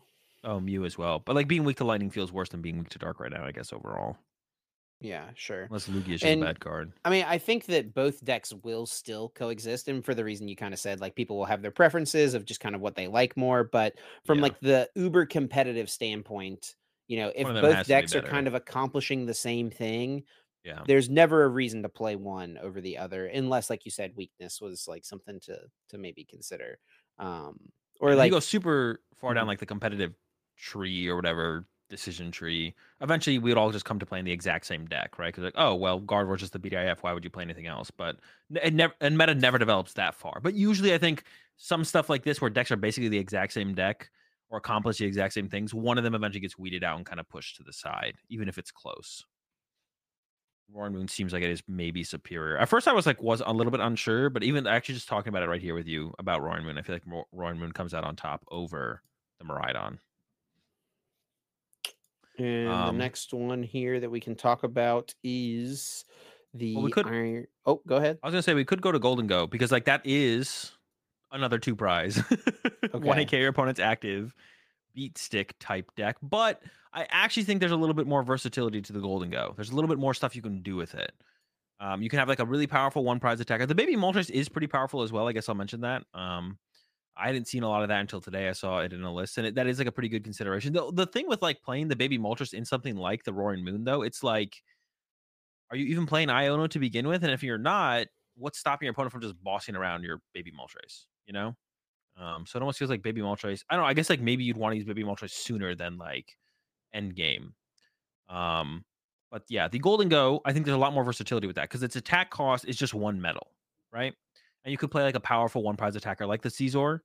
And then on top of that, you can play other energy types with the deck because the first attack or its attack costs a metal, but you can discard any kind of basic energy from your hand to do 50 damage for each of the cards you discard. So you could play literally every single energy type in the deck, right? You're not limited to just metal energy. So one of the things that I've seen some people talk about and I've thought about myself is like Radiant Zard, maybe. Radiant Greninja seems like a little bit too good to not include, but possible you could include Radiant Zard as a one prizer, or you could include like literally anything else you wanted in the deck as well. So I think there's, and also has like with the built-in draw power of the coin bonus ability. I don't know. I think Golden Go has a little bit more of an argument to like kind of coexist in a meta alongside the Miraidon over the Roaring Moon or the Roaring Moon over the Miraidon, right? Shades of Zork GX. Azul Nope. told me last week after the episode that I was disrespectful for comparing Golden Go to to Zork. I mean, I think a lot of people would agree. That's like that's Well, going I too never far, said it Chip. was as good. I just You're said it going too like far, kind Chip. of remind Reel like it it's in, definitely reel it not in. as good. Come on now. But yeah, I think yeah, as far as two prizes go, but I don't know. You were even telling me that you don't think Golden Go is actually that good. So I was really hype on this card, and then in a testing session with a student this past week, I played a Golden Go deck that I just like pulled from someone on Twitter, just played it for practice against the deck that he was playing, and it just was not as good as I thought it was going to be. I did only play a couple games. It was with someone else's list, so maybe I'm going to tweak it a little bit and try to find a way to build it that maybe makes it feel more consistent. But it's just like I just remember with Zork, like you get the Zeruas in play turn 1, and then on turn 2 it's like Zork into Zork into Zork, and it's like you just have this full field. And it was like for me, I was like, okay, I evolved to Golden Go. I draw 2 cards. Ooh, I did get another one. I draw 1 card. I didn't get another Golden Go, It so didn't like we feel as didn't good get as to keep Trade. rolling. Yeah, the thing that's like a big thing with it too. Back then we had Evo Soda. Yep. We don't even have Evolution Incense. I guess Evolution Nope. Incense was better than Evo Soda, but we have no. We don't even have Timer Ball. We don't even have Timer Ball to like to get our evolutions out. You have to play like Arzu or something like that, which does not feel I've got bad as news, good. Azul. Oh no, Arezu can only get you Pokemon have to without play rule Jack. boxes. Jack. We We gotta have like play Jack. Jack. I got the Jack, baby. Let's go. Wasn't there like one card that people played in Zoroark at a time that was a supporter that found evolutions? Or am I? Olivia! It got you 2 Oh, Pokemon yes. GX to your Let's hand. go. Incredible card. Just play another Timer Ball. Wait, was Timer Ball even legal at that point? Dude, I don't There was remember. probably a little overlap. Yeah, they were in the because I think Olivia's from Burning Shadows Okay. and Timer Ball's from Sun and Moon base set, so they should have been a little, or maybe Olivia's from Crimson Invasion. But yeah, there was definitely overlap. Yeah. And Olivia was not played for a long time, and then it was like kind of played in Zork at the I feel like a couple people played it as a one up, but probably should have not played it to be honest. I guess you yeah, could Lele for it, right? Wasn't that the reason to was Lele even legal? probably. I think Stefan played it, right? Stefan played it Maybe. In what? In Zoro Garb? In one of his Zork decks that he won in AIC with. He won in AIC with 2 Zork Mm, decks, right? I don't think it was in either of those, no. I could Maybe. be No, there was a drawn. different card back then. I feel like there was like another card that like We're going down found. memory lane here. Yeah. Are you looking it up? I was gonna look it up. No, I think Here, we I'm gonna should look it move up. on. We can talk about it later. Well, now I'm like curious. Now I gotta find Oh out. my What was gosh. the card? No, there was no card. It didn't I exist. don't think Oh, we had so. Pokecom back. We had Pokecom. We were common. We were chilling. Yeesh, Yeah. what a time. So, I mean, I don't know. I feel like that's the problem that I foresee with Golden Go at this moment is just like getting Pokemon into play, You can't getting find that. Golden Goes themselves into play. And then at the end of the day, it might seem like not that big of a difference drawing 1 card versus drawing 2, but it's a pretty big difference, 50% less. And there's not like Yeah. it doesn't really make sense to commit an engine to like switch a bunch of Golden Goes active every turn, right? Because that is Yeah. something Well, you maybe it could theoretically does. do. I mean, people did that with Slurpuff back in the day with Tasting, which was the same ability as Coin Bonus, draw 1. But if you're in the active draw 2, people did that. Um, Yeah. Could that ever work? Could you just play instead of like a B barrel line? Just play. Well, the B barrel I think is too good in the deck. To be honest, I don't know. yeah, the B Barrel is pretty good against Path Iono. Yeah, yeah. Otherwise, you just lose. I mean, Iono in general, because even though you're drawing cards with coin bonus, once they've killed a couple golden goes, like you're not drawing that many cards. Yeah. So 3 cards is not enough to like get off that next one hit KO. I don't think so. You need more for sure. Yeah. So the So Golden golden Go, we'll go, see. yeah, not a huge fan. Well, now we got to Um, go to the Valiant. oh yeah, Iron Valiant. This one I think has way more potential than the golden go. Is it better than Roaring Moon? Who knows how if it'll be better than Roaring Moon? It's another cool deck or another cool card that brings like a lot of potential for decks, and it really is all through the ability. Like attacking with this thing is like not a priority unless you're maybe playing it in Lost Box as like your 2 prize heavy hitter. Yeah, I think there's 2 ways to kind of go with this card, and it is with the Lost Box as a heavy hitter. That's an option for sure. Play a build without the V's. You play this. You play the tool card. Get some free retreat. Get a few extra pings in there with the Yeah. Sableye. That's a pretty good combo right there. Being able to Sableye Sableye. is sometimes a little short, and you're just like, I just need a little more. And Yep. now, what is the ability? How do you pronounce the ability's name? Tachyon. Okay, that's what I thought. I wasn't sure if I was getting it. Tachyon bits. What does tachyon mean? Some technology word, I guess. Oh, hit him with the bits. We should all just call it bits whenever we use it. All right, bits. Tachyon particles. A tachyon is a hypothetical particle that travels faster than light. feel like that would do more than 20 damage. Probably, but I as it think stands, it would. I think it'd maybe place maybe more than 2 the damage the counters. speed is what allows you to place the damage anywhere. Oh, so you're quickly putting it there before they can dodge. I think anyone who uses tachyon bits needs to like take the dice and just boom, put it out there really fast. Yeah, if your opponent stops you before you get to the Pokemon, you're not allowed to do the damage. So you got to be quick. But So yeah, we've seen a yeah, the lot of Lost Box, and then I think yeah, I've seen a lot of people pairing this with Urshifu as well. That yeah, seems to be a pretty popular pairing right now. yeah. People trying to use it aggressively with like 2 to 3 Iron Valiants in play, combo that with some Yoga Loop action, and then set up for some Gmax Rapid Flows. It's like a way to like kind of remove Manaphy from the board, um, or just any kind of small HP Pokemon. You can loop it, you can just bits it for the KO, and then you can follow with Gmax Rapid Flow, some Gale Thrusts. That definitely seems like the best way to play it, though. To be honest, for sure, is with the Urshifu. If not, if it could still be pretty good with Lost Box as well, of course. But it seems like Urshifu is the way to go with it for sure. Probably, yeah. Yeah, you can pair it with the Technical Machine Devolution. You can pair it with the Yoga Loop as well on Metacham. Yeah. Lots of strong ways to go with the Iron Valiant. So those are kind of the three new decks. There's obviously some other stuff out there like the, I don't know, Garchomp EX, Skeledirge. We gave our thoughts on some of these decks or these cards last week in our kind of full set review. So if you want to hear some of those, you can go check that out. But now we're going to move on to decks that exist currently in the meta and how they can be improved by new cards, or maybe how they are maybe pushed out of the meta a little bit by other new cards that are existing. And definitely kind of the main thing to talk about here is going to be the Chien-Pao Iron Hands deck, which at the moment seems like kind of the most hyped up deck going into this new format. Would you agree?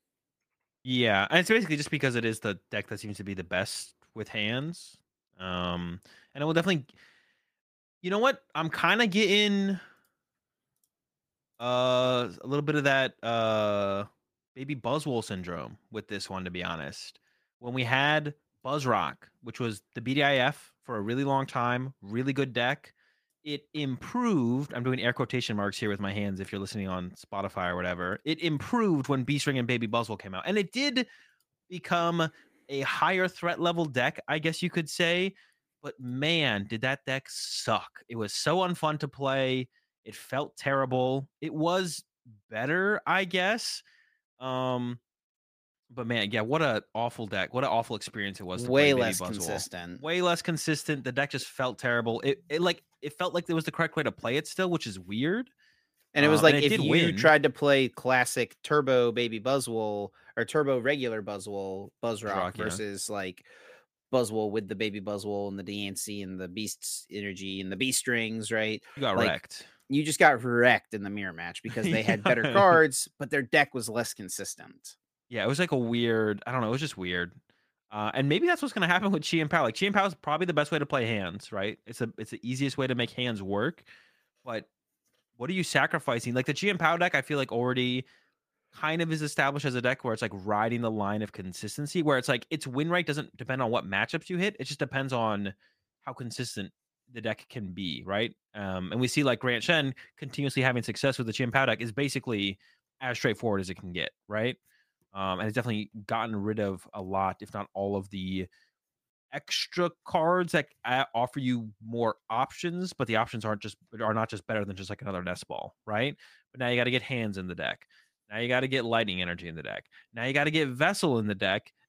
Is this just Buzz Rock to Baby Buzz all over again? So I think it's a little different because currently, like Chien Pao currently is really strong, yes, but the reason it's really strong, and the only reason it can compete with decks like Gardevoir and Lost Box is because you have to play this cross switcher plus canceling cologne strategy where you can use Greninja to take multiple prizes. That's like the Yeah. only way the deck can compete is if it Hmm. can pull that play off where you can do all that and that keeps you up in the prize race.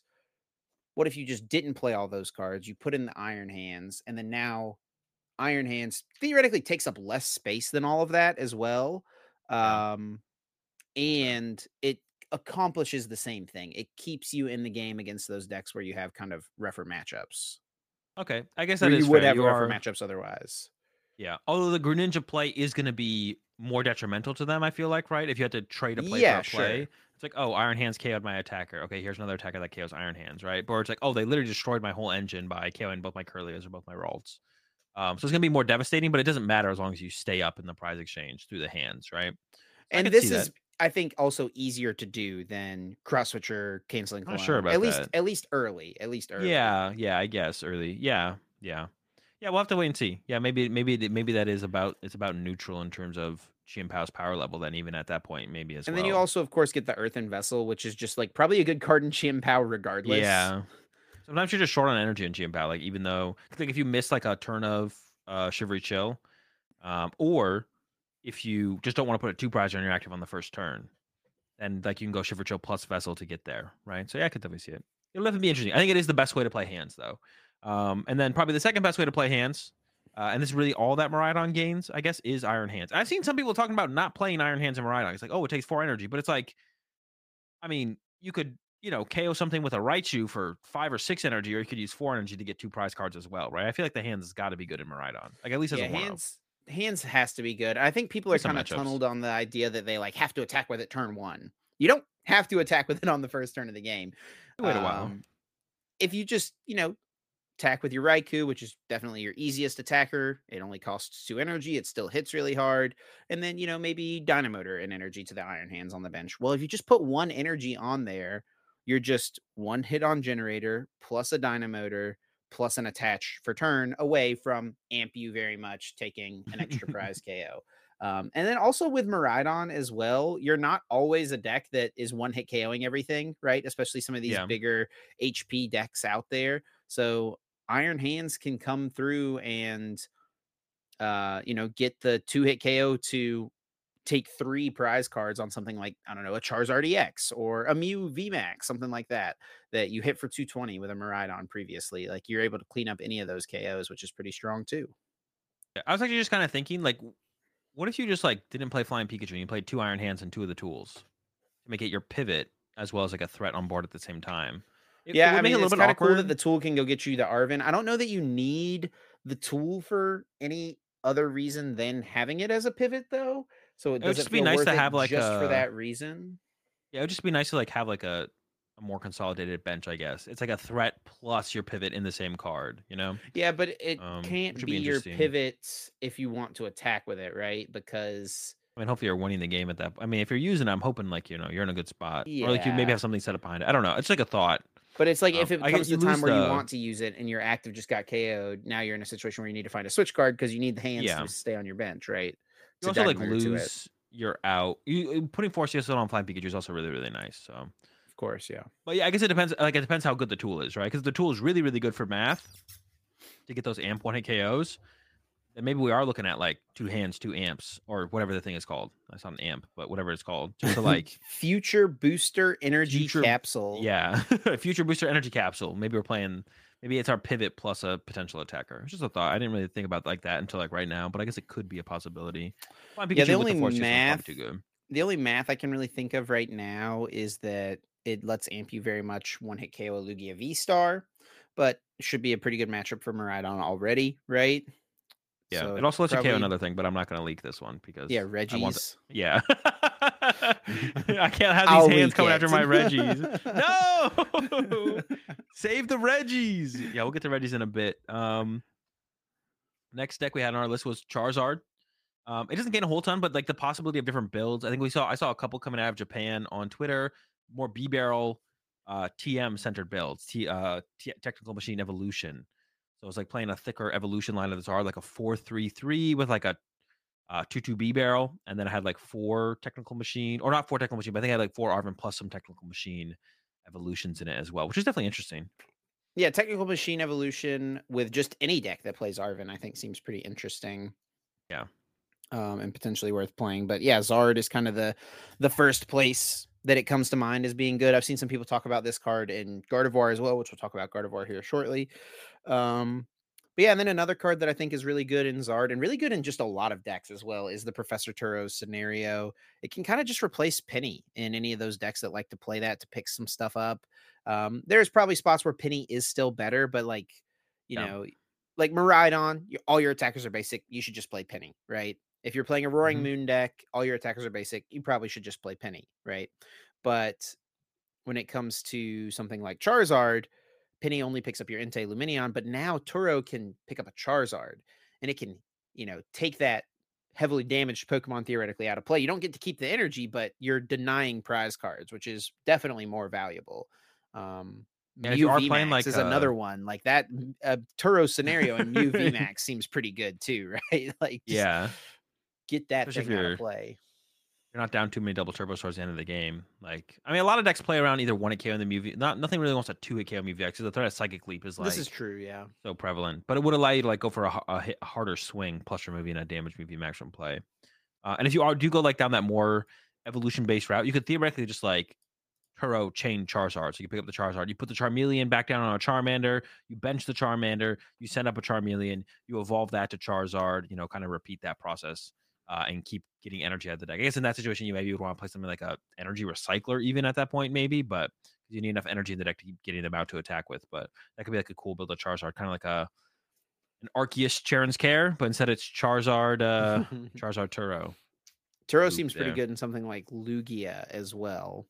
And Yeah. that's the next deck up for us to talk about is the Lugia. We've What got the happens single with strike it? build, we've got the colorless builds.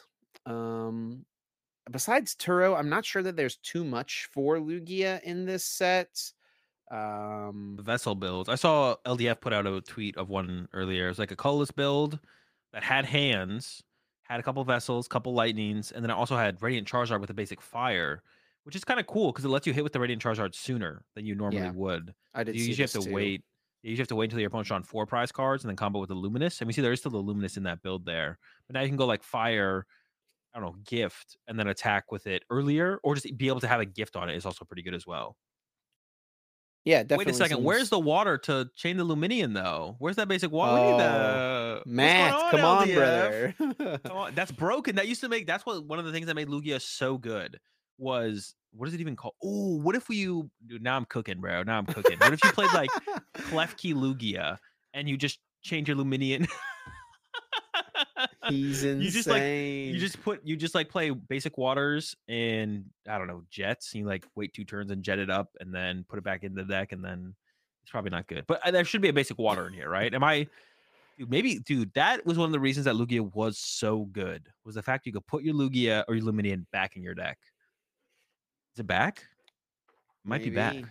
it could be back. It could be back. Speaking of And then Vessel in this deck as well, it's like another way to discard your Archeops as well. Like that's like a big thing about it. Yeah, Vessel's cool. I think another card that I think could be okay in Lugia would be Technical Machine Blindside, potentially. The one that lets you do 100 to something with damage on it. This happens sometimes with Lugia. You like, after, sometimes you're aggressive and able to take a one hit KO, but then you're just doing 220 or you're hitting with a Snorlax, right, for not enough damage to knock something Yeah. out. They run away. I feel like, not being forced to boss could be decent. You could research into the Technical Machine. That's another card that I've thought about that I think could be good in Lugia too. Could definitely see it. Could definitely see it. Yeah, maybe Lugia lives on. It is weak to lightning. Hands is definitely loving that 3 prize card Lugia You can't see it behind V. Azul's head, but LDF does have the Dunsparce technology in here. Oh, there's the Dunny in there. And Luminion. Also, another thing that can be chased is Luminion. But if you shuffle your Luminion back to the deck, saying not there for the hands to take advantage of. This is true. This is true. Jeez, He's even got the Thornton in here to use a second Iron Hands with the second Lightning Energy. chill out. Also, oh, I guess Luminous and the one fire. That's another reason to have like with the Thornton, you can use Charizard twice, which is pretty cool. Yeah. Yeah. So some possibilities for Lugia there for sure.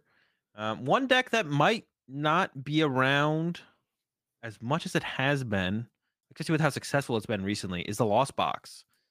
Hands is tough to deal with for sure. So that's gonna be rough. Is there anything else that's Iron Valiant is Yep. also something to look at for Lost Box and be like, and there's also the Jirachi, which is probably the least hyped up way to deal with Lost Box, right? The two really hyped ones up right now are Iron Valiant and the um the hands. Yeah, do you think Lost Box is gonna survive this set release? Yeah, I'm not sure. I mean, it really does depend on how strong Hands is. It's definitely the card that's you named a bunch of other things, but like Hands is kind of the big one that you have to worry Yeah. about, right? But a lot of those cards that you mentioned as well are pretty good plays in Lost Box, right? Like if you could play an Iron Hands Lost Box, that would be pretty decent. If you could, I mean, that's a lot of, Mirage Gate energy, but could be decent. Iron Valiant seems pretty crazy with Lost Box, right? Sometimes you just need a little bit of extra damage for your Sableye to get in there. Iron Valiant's a good attacker with Lost Box. You're already playing Psychic Energy because of Sableye, so you can actually streamline your energy counts a little bit with the deck, even Yeah. potentially. Um, there's the Technical Machine Devolution, which is like an insane card. Thinking about this weekend, we felt like Charizard had a really good Lost Box matchup. Like, maybe not really good, but it had a favored They Lost had a Box pretty good matchup. Lost Box matchup. Yeah. If Lost Box has Technical Machine Devolution, it probably just beats all those evolution decks, right? So there's I some mean, interesting that's when things the out Jirachis there. actually make their way out. They're actually coming. It's like, all right. Yeah, at some point, the Jirachis could make their way into these decks. It doesn't seem like people are going to be starting off with Jirachi in the deck though, because Lost Box could be struggling. But yeah, it can use all those things, but none of those things really help you against like Iron Hands, Yep. or the Iron Valiant, right? Iron Hands or Iron Valiant still kind of having their way with you in that situation. Like it's gonna be tough to deal with those two for Oh, Lost Box. excuse So me. so Lost Box definitely a little bit. It's on the ropes. It's on the ropes for sure. It's been on the ropes in the past, though. I feel like a little bit sometimes, but it's always kind of made its way through it. So we'll see if it survives once again. Another deck that feels like it's on the ropes, and this is maybe the first time it's been on the ropes, is the Guardy, right? Guardy initial release was kind of like it's solid, it's good, really rose to power with the release of Super Rod and Iono. Now it really feels like this is the first time that Guardy is on the ropes, though, right? And it's like, okay, Iron Hands definitely seems annoying for Gardevoir to deal with because before it was like the only thing you could KO for multiple prize cards was the Guardy X, a 310 HP Pokemon on the bench. And also Iron Valiant is another thing that gives Guardy some trouble as well, I feel like, right? Do you think Guardy's going to be able to handle the hands and the Valiant? It's kind of a similar situation to Lost Box, right? Because it's Yeah. got a lot of cards that it could use in this new set, right? It could use the Iron Valiant to get a little damage sprinkle in there potentially, and also just hit pretty hard. There's the Luxurious Cape that you could put on something to give it more HP to do a lot more damage. Um, Wait, does what? that work with the tail Scream Tail? Yeah, yeah, yeah, yeah. For Yep. Snipe? Yeah, it works with Screamtail, it works with Driftblim, it works with or Driftloon, I guess. It works with all those things potentially. So there's some options there. There's the new Latios, which is actually pretty decent. It's just a hollow rare in 180. the set. It does 180 damage for 3 psychic. Like there's some kind of unique things that Gardevoir could do with the new set, but it just kind of depends on how the rest of the meta shapes up because there's some Imagine stuff like right now that seems tough. now I'm cooking. Imagine like Luxurious Cape, Scream Tail, Counter Catcher, Iono, Gardevoir, where you just like Gardevoir, yeah, that's another card that's massive for Gardevoir Scream is Tail. the counter catcher, I feel like. Oh, Counter Catcher. I was gonna say Scream Tail. I don't think is that good unless you're doing what I just said, and then there might be that's actually kind of cool. Just like Counter Catcher something up, and then you just Scream Tail snipe uh something when you I don't know them. That could be cool. But yeah, counter catcher is definitely big for Gardevoir because you're always falling behind. And now if you can strategize a little bit more about behind falling behind and even pulling off bigger plays. Like at first, Gardevoir was going Iono, KO your active. Now they can go Iono, KO anything, right? So it's gonna be definitely big for Gardevoir. I guess counter catcher in general. I think there's a lot of space for counter catcher in a lot of decks, to be honest. I think it's going to be overplayed initially, and too many people are going to have it in literally everything. It's like I don't know if you're playing Miraidon or the Roaring Moon. Probably should not be playing counter catchers. You're attacking on the first turn of the game. You're trying to draw prize cards quicker than your opponent. Like, probably should save the counter catchers for stuff like the Gardevoir, the Charizard, stuff like that. Put the boss's orders back in. Those are going to be a little bit more useful for you. But Guardy definitely something that could try and abuse the counter catcher, right? And Azul, it is that time. A new format, some new cards, and some new copium for all the lost Tina believers. New set, breathe a little new life into the Tina deck. And I think the big one is going to be counter catcher. It kind of plays into the strategy of how people have been building Tina recently, which is like very much a come from behind build with Roxanne's, Ionos, and Paths. Yeah, I mean, imagine a world where you just go Iono plus counter catcher plus Path and then Sableye, spread a bunch of damage, or do all that and then start Requiem, take a one hit KO on their Pidgeot or something like that. Yeah. I don't know. I mean, They've almost tricked me, I feel like, Azul into into believing a little bit in the Tina. What do you think about it right now? I think it definitely improves the deck because Boss was already like a pretty mediocre card in the deck. It felt like you had to like have a really good sequence to have a really good boss turn. And obviously at the end of the games, like once it was like getting down to the point where it's like, okay, I just need Boss to win. Those were moments for Boss in Tina. But Boss Mhm. always felt like a pretty meh card overall. But Counter Catcher I think will definitely be played in the deck. And I think it definitely makes Tina a better deck. Like Tina, it might even be good enough to the point where I like give it a little bit more credit. I'm not quite convinced because always it's felt like the engine of the deck has been the problem. But I was theorying Tina the other day, and honestly, maybe Tina just needs to go second. After playing Charizard at Toronto, I don't think people have been choosing to go second with Tina. I don't think so. I think you maybe just need to choose to go second with Lost Tina and Star Requiem. I think that, or Abyss Seeking. Abyss My bad. Seeking. Yeah, just Abyss Seeking. Just literally make that your game plan against a majority of matchups, and then follow up from there with like a comeback strategy. Yeah, Like but that's tough though. So like with Arvinzard, it's like you could do all that and leave a Mew or a Charmander active, right? But with this, you're planning to leave a Giratina active, they and can that have it. thing's probably going to get KO'd against most things. They can have it. We gotta Beseeking, go second, play a Colress. We're cooking. Yeah, I don't know. That's what I actually want to try. I'm gonna try some Tina again this format. I'm gonna try and choose to go second. I'm gonna see how that feels. Maybe that's a missing piece. Maybe people have been choosing to go second with Tina this whole time, and that's why I've been feeling pretty mediocre about that because I've been choosing to go first, and I should have been choosing to go second. Good luck with that, buddy. All right, last deck here that we have written down to chat about is a deck that got top 32 actually this past weekend in Toronto. It's a little bit off the radar, but it's definitely gotten a little hyped up moving into this set because there's quite a few cards that are actually pretty good for this archetype in the new set, and that is Stall. And I guess we'll say Stall as opposed to Control because it feels like that's the way that people are playing it right now. The Yeah, Snorlax block Snorlax has kind of been the way, right? yeah. I guess it's like hard to. No matter what, you're trying to control your opponent's board state, but no matter what, you could always break down any deck to being like that. So yeah, I think this falls into the stall category. Control, I don't know. I'm thinking, I guess, more so like Pidgey control, where you completely control the board state, completely lock your opponent out of everything. Stall is basically just like making it difficult for your opponent to attack as much as you possibly can before they or until they deck out, I guess. Yeah. And yeah, And counter catcher is going to be huge yeah. for this deck for sure. What I mean is that it? Is that all? I mean, it's a pretty big piece, but is that do they have anything else that really comes out in this one? Yeah, they can get luxurious cape or the what's Oh, the true. card called? That's The a big rigid Snorlax. vest, I think, right? Oh yeah, the vest as well. Yeah, probably the cape is going to be the bigger deal though. Or maybe play like a split depending on the matchup. It might be matchup dependent. So it Your might play a couple of Snorlax each. becomes 250 HP. Yeah, that's a lot of HP.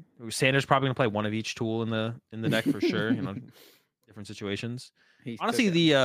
the Ursa Luna with the Defiance vest could be that's a lot of reduced damage. I mean, I don't know what matchup would be particularly good in, but there's something there probably for sure. Um, but yeah, I think I definitely gained some new pieces, right? So we'll see how it progresses, see how good it actually becomes. Will it really be a contender? It really hasn't been a contender for a while. It did get top 32, but even at that, I don't think it's really a contender in the meta overall to like push for a top 8 or push for a win quite yet. But this might be the missing pieces to give it that opportunity. And then we're not missing anything, I don't think, right? That's the majority of them. Um Mew. We didn't talk about Mew, I guess. Kind of Nothing mentioned it a little changes. bit. But I feel like overall for where the meta's headed, it probably looks pretty good for me. It's good against hands, or hands doesn't really affect it. It's good against Iron Valiant because you have everything has too much HP. Yeah, I think overall it probably is looking pretty good for Mew moving forward. Like it's like if you're playing the Drapion and the Spiritomb, depending on the build of Mew, it's going to be tough. But if you're not, Mew's probably having a good time. It just goes back to are you teching for Mew as opposed to I don't know. Has there been a meta recently where it's just like there's a deck that's a bad matchup that's been too popular for Mew? I guess Charizard, right? That would have been like the one thing. But Yeah. even then, like the double turbo builds adapted to it and so on. So his Charizard will still be around. But with all these other new decks popping up, it probably won't be as popular as it has been, like at the like 12% mark. So that's like Yeah, a good but you sign do have from to you. deal with Roaring Moon, which could be questionable, right? That's true. Well, the fusion build feels like that's what you got to be playing to be able to do the two prize trade. Yeah. And you can now utilize Counter Catcher potentially. I think that's a card that can be a okay one of MU. You do fall behind early sometimes, but there is also, I guess, with Fusion, that would probably be a little bit better in DTE Mew, I guess, Yeah, right? definitely. Fusion Mew, you're usually going to be the one that's the aggressor more often, Hmm. right? And then the You'll be Professor getting Turo, counter like I captured. mentioned earlier, is probably decent too. Especially over like Penny was already being ran in some builds. Like Turo's just a better Penny. Like if you're gonna run Penny now, you should have Turo, which gives you more options. Yeah. And then last decks to mention here are some old decks. The first one we'll mention is the Regis, which I'm super excited for. I think Vessel does a ton for Regis, and I think it might even revive like gift Regis, whereas it seemed like Luminous Energy Regis was like the way to play it for a while, but I think gift Regis might be making a comeback, which is definitely the And more powerful of the builds yeah, that's like what makes. So, like, if you remember, Reggie's like existed for a for a while in the while. format, and it was just like a meme deck for the most part. Like, it was Pretty good, but popular at Worlds that year. it wasn't really a contender. But Yeah, then Gift Energy came out, and that made Reggie's really good. But yeah. now you can't play Gift Energy. Well, you can. You play like one of them just for the end of the game because you have to play Luminous Energy as your like Rainbow Energy card because um Luminous Energy doesn't work if you have any special energy attached. So Gift Energy doesn't work alongside Luminous. So the best card in the deck is the Gift Energy, it feels like, and you just don't have access to it in current builds. But with Earthen Vessel, you can discard your energies. You can go get the specific types of energies you need for the correct situation, get them in the discard through your supporter, through Ultra Ball, whatever it is. And then you can use the Gift Energy. So, yeah, I mean, in the past, not having gift energy is was holding Reggie's back, and it feels like currently not having gift energies could be the thing that's holding Reggie's back. But now you have a lot easier time being able to utilize them. Yeah, you also get Iron Bundle, which is actually like a really powerful card. Generally for one prize decks, like being able to potentially just move your opponent's active, because it's a lot easier to block a one prize deck from doing what attacking what they want to attack, or kind of controlling how much damage they can do or what they can damage just by attacking with a specific Pokemon. So Iron Bundle, I think, is also really powerful in the deck. Also, you play like 3 or 4 Super Rod, so it allow you to recover the Iron Bundle and use it over and over again. For anyone who doesn't know what the Iron Bundle does, if it's on your bench, you can discard it, and then your opponent has to switch their active with one of their bench Pokemon. So it's like half an escape rope. Like I said, for like these one prize decks like the Regis, yeah, your opponent tries to put up in the active what you can't deal with, right? So the Iron Bundle, being able to constantly push it out of the way until you're ready to deal with it, or just never deal with it, could be a pretty powerful tool as well. I think the bundle's going to be pretty sick in there. Yeah, that's actually something I hadn't thought about yet. So that is a pretty good way to use the bundle because normally in Reggies you can't play any non-Reggie Pokemon, but bundle gets itself out of there, which Yeah, is yeah, nice. that as well. Exactly right. You usually can't play anything in Regis besides Regis, but bundle does this card itself, so you're all good. Broken And then some bundle. other decks that we were kind of talking about with each other before we started recording, as far as like other options of things that could get a little bit better. Some just powerful cards that exist out there in the format. Things like Palkia come to mind. Ice Rider Yeah. Calyrex VMAX. These are cards that have been decent before. Get a little bit of help in the new set, mostly through the form of Earthen Vessel. Another one is the Regidrago V Star, which gets a huge boost from Earthen Vessel because you get your grass energies in your hand. You could probably play some Gardenia's Vigor build a little bit more aggressively, right? Because you're guaranteed to get those energy cards in your hand, and it gets your Dragon type Pokemon in the discard pile to copy their attacks with Apex Dragon. Yeah, so this is like if Regidrago V Star ever has had a moment, it's right now. I feel like I don't think it'll be good though. I just think it won't quite get there.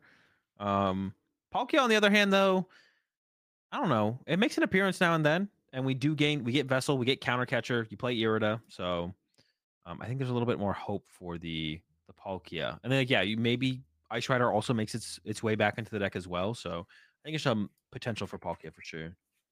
But yeah, this is where we want to kind of hear from you guys. If there's a deck that hasn't been good for a little while that, you think has a chance to be breathed some new life into it with new cards, let us know in the comments. Or maybe it's something that has never been super competitively good and then now all of a sudden has a chance to be good. That's one of my favorite things to see happen in the Pokemon TCG is like when some old card was unplayed and then a new card comes out and all of a sudden, boom, really good card. That like what almost happened with Regieleki VMAX, right?